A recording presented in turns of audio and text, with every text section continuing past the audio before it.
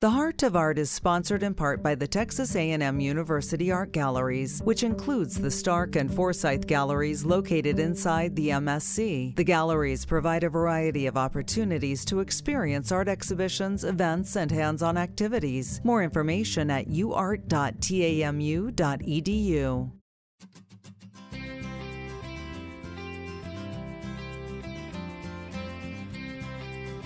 The Heart of Art, scoping the Brazos Valley for the best artists and bringing them to your radio.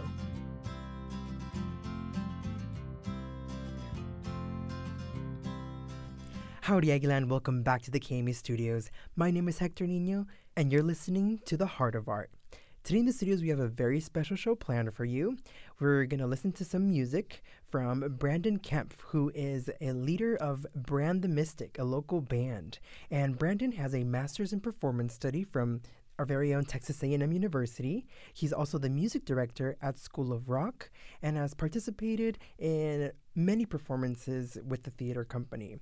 And we're going to have a great discussion about how all of these experiences blend to create a unique performance style here in the Brazos Valley. And we also talk about some of his inspirations, including David Bowie and even from his dreams. So stay tuned if you want to learn more about that. All right, let's start off with one of his songs. This is titled Planet by Bran the Mystic, after which we will jump into the interview.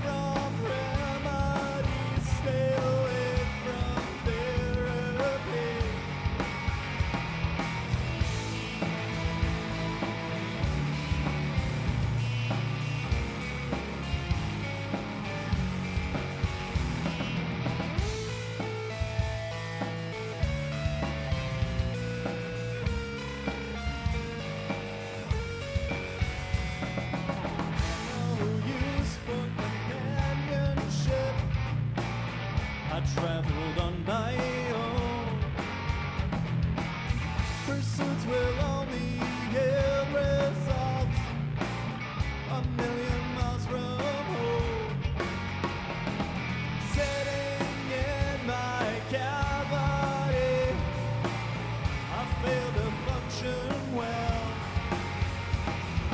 So celestial trajectories, neglecting pending hell.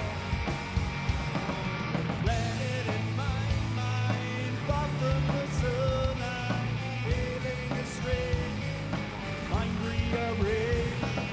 Planet in my mind, figured it felt right, dispatched into space, in nebulous stage. I hope it all comes back.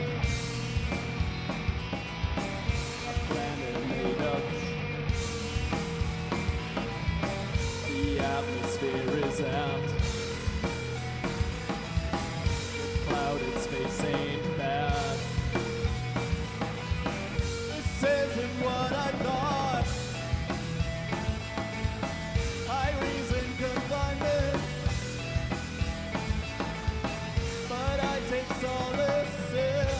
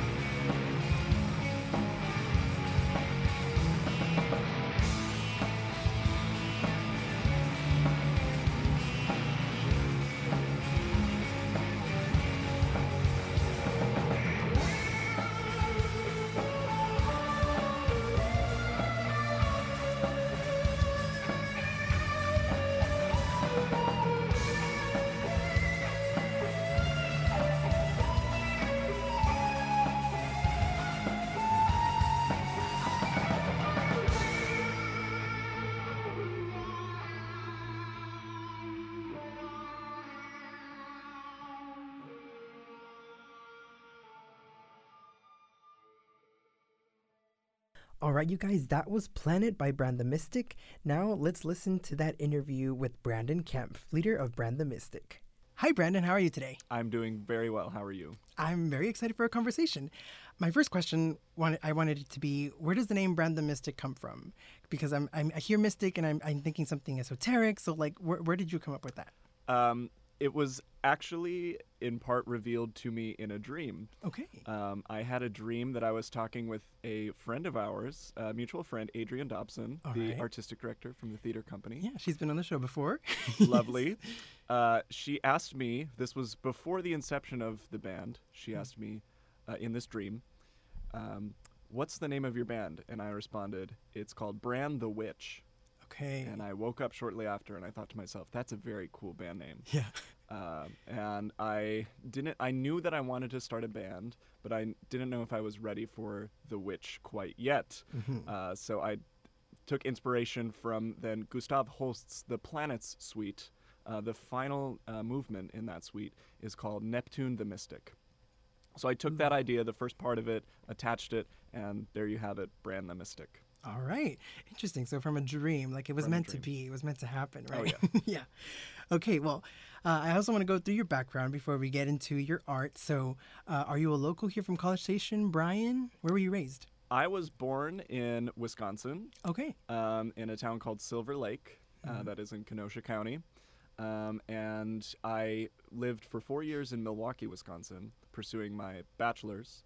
And I moved to Bryan in 2017 to pursue my master's. Okay. So at you A&M. haven't been here too long, have you? Not too long. All right. All right. Well, we're glad to have you here. And where did your performance experience begin? Was it there in Milwaukee? It was earlier on, Okay. with your typical school organizations. I started playing trumpet in school band. Shortly after the introduction to music, I picked up guitar on my own. It was electric guitar, very much influenced and inspired by rock music. And that was about 11 years old. I took lessons for a number of years and performed for the first time shortly thereafter. From then on, it was just starting bands, joining bands, performing in local venues, battle of the bands, and those types of situations. All right. So starting off from school, right? Oh, yeah. And what were some of those early inspirations for you? I hear you mentioned that rock was a big part. Were there any like big ones? Because I mean, from what I look at you, I kind of see like David Bowie, maybe like Freddie Mercury. So I'm just wondering, like, what were you into at that young age? If I trace it back, there's always an inspiration from the looks and the performance side of things. But early on, it was much about the music. Led Zeppelin was a big musical beginning for me.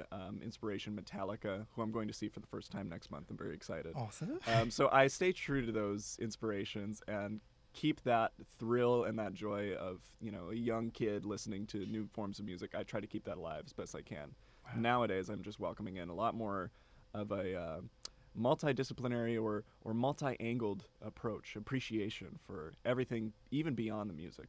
All right. Yeah. And we're definitely going to get into that a little later. Okay, so you got a master's in performance studies from here at Texas A&M. What was your bachelor's in?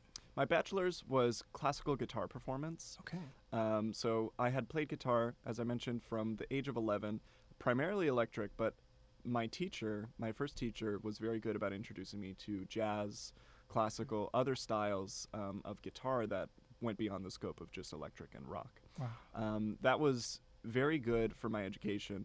And I will say I wasn't formally classically trained until I began my bachelor's degree. So it was a little bit of a learning curve, but having that very hard discipline, that very intimate sort of relationship with that craft and that discipline was quite revolutionary for me personally as a player and understanding the art form itself. Right. I mean, that must have been very intimidating going into your bachelor's and with other people that probably have had classes since they were like 3 years old, Absolutely. right? Yeah. Absolutely. That must have been so scary. It was a learning curve, but that situation gave me a lot of tools as a musician and as a performer, also as a learner, an aspiring artist, to learn how to navigate through those types of situations. Right. Awesome. And what type of research did you do for your master's? For masters, I studied. It started with grunge music. Grunge was a huge thing for me when I was in high school, falling in love with Nirvana, Soundgarden, the other big ones. Moving forward, I took my love of grunge music, that style, the history, and applied it to a subcultural study, which is a lot more palatable, I would say, for something like performance studies or a research-based sort of degree. So subcultures, grunge as a lens of understanding subcultures in Seattle. That was my study there. Okay, interesting. Okay, and now you're music director at School of Rock. So what does that exactly entail? So School of Rock is a performance-based music education program. We have offerings for children as young as 4 and 5, all the way to adult programs. So it's really for everybody. And what School of Rock does that's very different is puts on shows in order to teach music instead of the other way around, which I can relate to the inverse of that, seeing as I took lessons for about 1 or 2 years before I even thought or dreamed of performing. But at School of Rock, as soon as a student signs up, we have a performance date set for them where they're going to be on stage playing songs that they're going to learn over the course of 3-4 months. So with that, as the music director, I oversee all of the curriculum in terms of song choices, show choices, and really helping to decide what is the best music, the best learning opportunity for each student and each band. You must really have to understand how these students are going to adapt with the music, right? Yes, and it's interesting because it's from a strictly musical standpoint, but as well as that performative standpoint. Right. So it kind of reflects well on my life and my upbringing in that I'm very driven by the music, but then I start to look around and explore the other aspects, the other facets of it. And all of these things start to come into focus and come into the picture, and it makes for a much better, understanding of, okay, this is what we're doing. It's not just I got to go upstage and play these notes, right? It's I've got to perform. There's a historicity behind it. There's a culture behind it. All these very important things, which I love to incorporate into what I do at School of Rock. Right. I mean, I love that you're teaching others, but do you have any special stories from maybe talented people that you've met through School of Rock, or someone that was really grateful to you? Oh, it's so hard to even pinpoint. I've been with School of Rock since 2019. I started as an instructor, working just a couple of days and working with a couple of the bands. And the pandemic actually really gave us an uncertainty, as many other artistic organizations. But for us, we went completely remote. Nobody was in our facility. So we were meeting virtually. Through that time, we had to really reconsider how we were going to keep a performative element intact. And what we ended up doing was just meeting as a big group in terms of age groups, or grades rather, where we would have about an hour and we would just chat, discuss music that we were listening to, discuss things that were kind of keeping us going as we were moving through this period of uncertainty. So we reopened a few months later, and by that point, I was tasked with running the majority of the bands and rehearsal programs that were happening at the school. Wow. So from there on out, it was kind of me in the role of music director, and I have to say, we put on performances 3 times a year.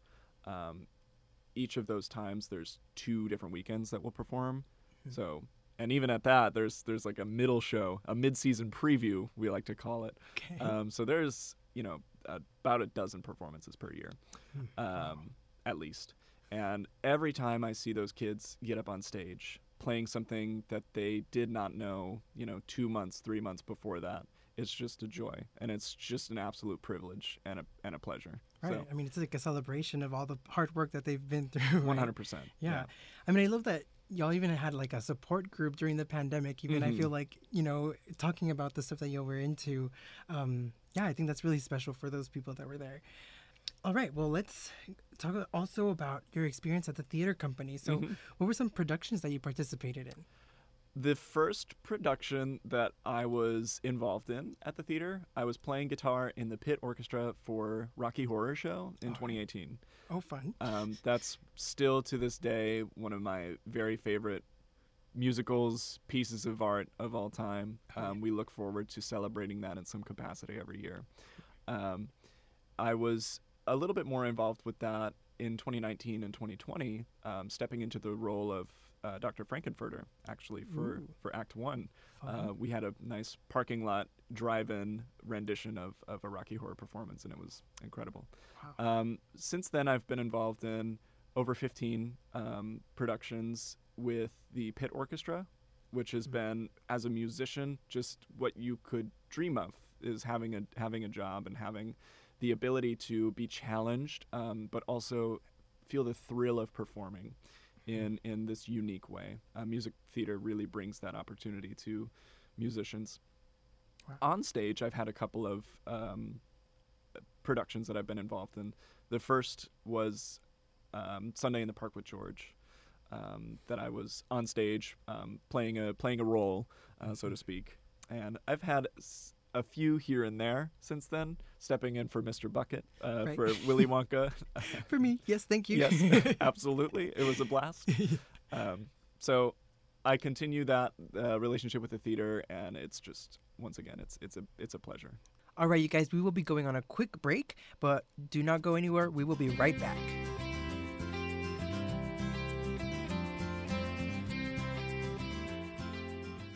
Your experience is amazing, and I'm so curious as to how all of this has culminated into Bran the Mystic. So when you perform, something that does stick out to me is your appearance. Can you explain, like, to our radio audience what you look like when you perform and what that means to you?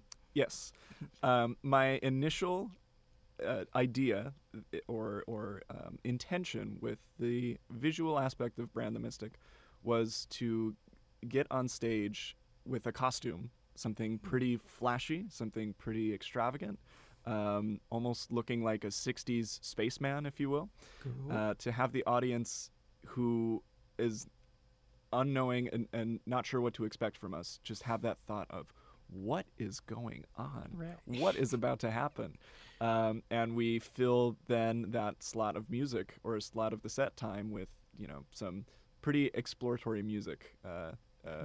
So I like to, from head to toe, I like to do my hair up in a little pomodoro. I like to wear makeup, which I have to credit my spouse for teaching me how to do very well. So thank you for your contributions. There is a custom costume that I've designed and a friend from the theater, Brittany Green, brought to life. A couple of materials from Joanne Fabrics and an idea and an execution. Beyond that, there's transformations throughout the performance, inspired by the stellar performers such as Lady Gaga and drag queens as well, where there's a moment in the show where the music kind of slows down. It starts to get a little ethereal, and what I happen to do is put on a wig and a headpiece crafted by our friend Vivian Vu. All right. And there's a couple of other changes, but really I like the idea of the person that walked on stage when the audience was thinking, what is about to happen? That person has transformed or disappeared or changed in some way, and now we're watching something else. I really like that theatrical element of the show. Wow, that's awesome. Yeah, I encourage everyone to go and check out a show if they can, because it's definitely an experience. I mean, you also write your own music, correct? Okay, and what is your artistic process for that? What instruments do you gravitate towards for your own music? Or do you think about the audience experience firsthand, or is it more of like a self-expression? So, similar to the name of the band, these days I don't write a song unless I am completely arrested and enveloped by an idea that just almost divinely pops into my head. Much of the time this will happen in a dreamlike state. I will either be falling asleep or about to wake up and something pops into my head. I sort of come back to consciousness, and I make sure that I document it in some way immediately. Right. Otherwise, it's gonna fade away and trickle out. But these days, that's how I'm primarily writing songs, is from that sort of dreamlike state, which has led me to the idea that when we get these inspirations for a song or any sort of artistic idea, it comes from a plane, maybe beyond our existence or what we are able to see, that is it's a communal thing. I've heard a couple of artists speak on this as well, so it kind of gives me a little bit of validation to this theory, that ideas come from a different place and they're sort of handed to us or gifted to us in a way.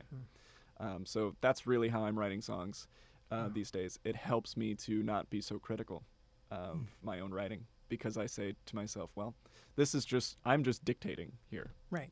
This is just what's happening. Yeah. And it's my job to bring it to life, not to totally conjure it up from scratch. I love that, because I think a lot of people hold themselves back from participating in a certain art because they're afraid of failure, or they're afraid of what people are going to react to. But you just kind of follow what the universe hands you, right? Right. And that I will say too happens a lot with the performative elements of the show. Sometimes I am very inspired by the idea of lights flashing, or we are kind of expanding on this horizon of performance with our band by glow sticks is the most recent thing that we've brought to our shows. Oh, cool. And it's just great to see that childlike joy come out of people when they're like, oh, I get to play with the glow stick. But we also have these very cool light diffracting glasses that they look like 3D glasses, but what they do is they take whatever light's coming in and sort of mirror it in a couple of different ways, and you get to see these rainbows and things. So all of this stuff combined, the flashy sort of costume, glow sticks, lighting from the stage itself, things like that, it makes for an extra musical performance, which is, again, one of our main theses, right? The thesis of the band is to have something beyond music. Right. It seems like you battle preconceived notions of gender. We spoke about your makeup, and I think there was even a line in one of your songs, do you like boys or girls? It's confusing these days, right? So I was wondering why it's important for you to highlight this. Is this what are you trying to communicate to the audience? Absolutely. So that line actually comes from a David Bowie song, Hello Space Boy, which is one of course, a personal favorite of mine from David Bowie. And it's a great segue because he was an incredible inspiration for me and a lot of other musicians who were exploring this sort of dated idea of androgyny. Nowadays, gender fluid, I think, is sort of the headline term of what we would be talking about here, describing here. So for me, it's something that I'm really grateful for, to have this performance apparatus, because sitting here before you, I'm wearing black jeans and black t-shirt. I'm very, cis straight passing. But on stage, I get to explore what identity means in so many different fluid ways. And so I'm really grateful for that opportunity of the band and a performance apparatus to explore those things, because maybe if I were wearing the makeup and the wig and the headpiece, I would have a different answer for you. But here before you today, I'm feeling a little bit like, the Brandon that I've known for about 24, 25 years. Right. So it's a very interesting thing to just be able to explore in that sense. I think it's a statement in itself that art itself is genderless in a way, or it shouldn't be, at least. So yeah, I really appreciate that your band is doing that and exploring those elements. So what is something about art or your art and that you want our audience to know but we haven't quite spoken about yet? I think that through all of these things that we've talked about, from my upbringing to the theater company to School of Rock, it's that I really believe in community, and I really believe in everybody's voice having a lot of importance in this world. I meet so many young artists, so many young musicians who have ideas, and I know that these ideas are coming from that same place where they're they're coming for me. And it's just a wonderful thing to be able to participate in that sort of creative plane of existence. So to me, there is an interconnectivity between all of these disciplines and all of these experiences that I've had. And I would like, through Bran the Mystic, especially since it's, a creative output of mine that I've sort of, let's say dictated, but pretty much written, directed, so to speak, and so on and so forth. I want to inspire people that their place on the earth and their place in this story is very important and very significant. And there are so many infinite ways that we can express ourselves that each individual is going to have a different interpretation and a different story to tell. Right. And that's a very important thing. Mm-hmm. Wow, Brandon. Well, thank you so much for that. That was beautiful. Thank you for being vulnerable with me, for explaining all of your experience. So once again, that was Brandon Kempf from Bran the Mystic. I encourage everyone to go check out his show. Do you have any upcoming shows that you would like to advertise? We do. We are very excited to be participating in the Hullabaloo Music Festival. Awesome. I don't know if I pronounced that correctly. I believe so. I think that's how you pronounce it, yeah. So that'll take place on Sunday, September 3rd. We will be performing at the 101, but there's events going on at the Grand Stafford, Kinder Hill Brewery, and it's going to be an incredible day of local music as well as the red jumpsuit apparatus. So that's awesome. All right. Well, I encourage everyone to go check it out if you are available to. And thank you once again for your story. Thank you so much. It was a pleasure.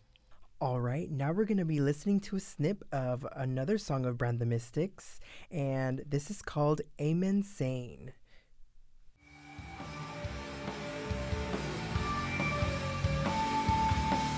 A lot of things, but I don't feel human. Feeling out of place and out of my mind. Something's been erased, now I can't even use it. Somewhere there's no sacred ground in my life. I feel my body shaking till I get contusion, until it breaks me at the end of the line. Beneath the ground will break until I'm all right through it. Numb the feelings in the fog of my mind. Roses in the garden will bloom beneath the daylight. Nothing has changed in my mind. Roses in the garden will bloom beneath the daylight. Nothing has changed in my mind.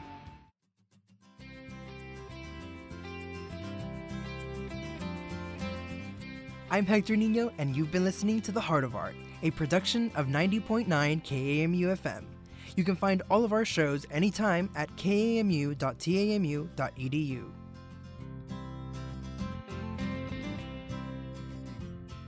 The Heart of Art is sponsored in part by the Texas A&M University Art Galleries, which includes the Stark and Forsyth Galleries located inside the MSC. The galleries provide a variety of opportunities to experience art exhibitions, events, and hands-on activities. More information at uart.tamu.edu.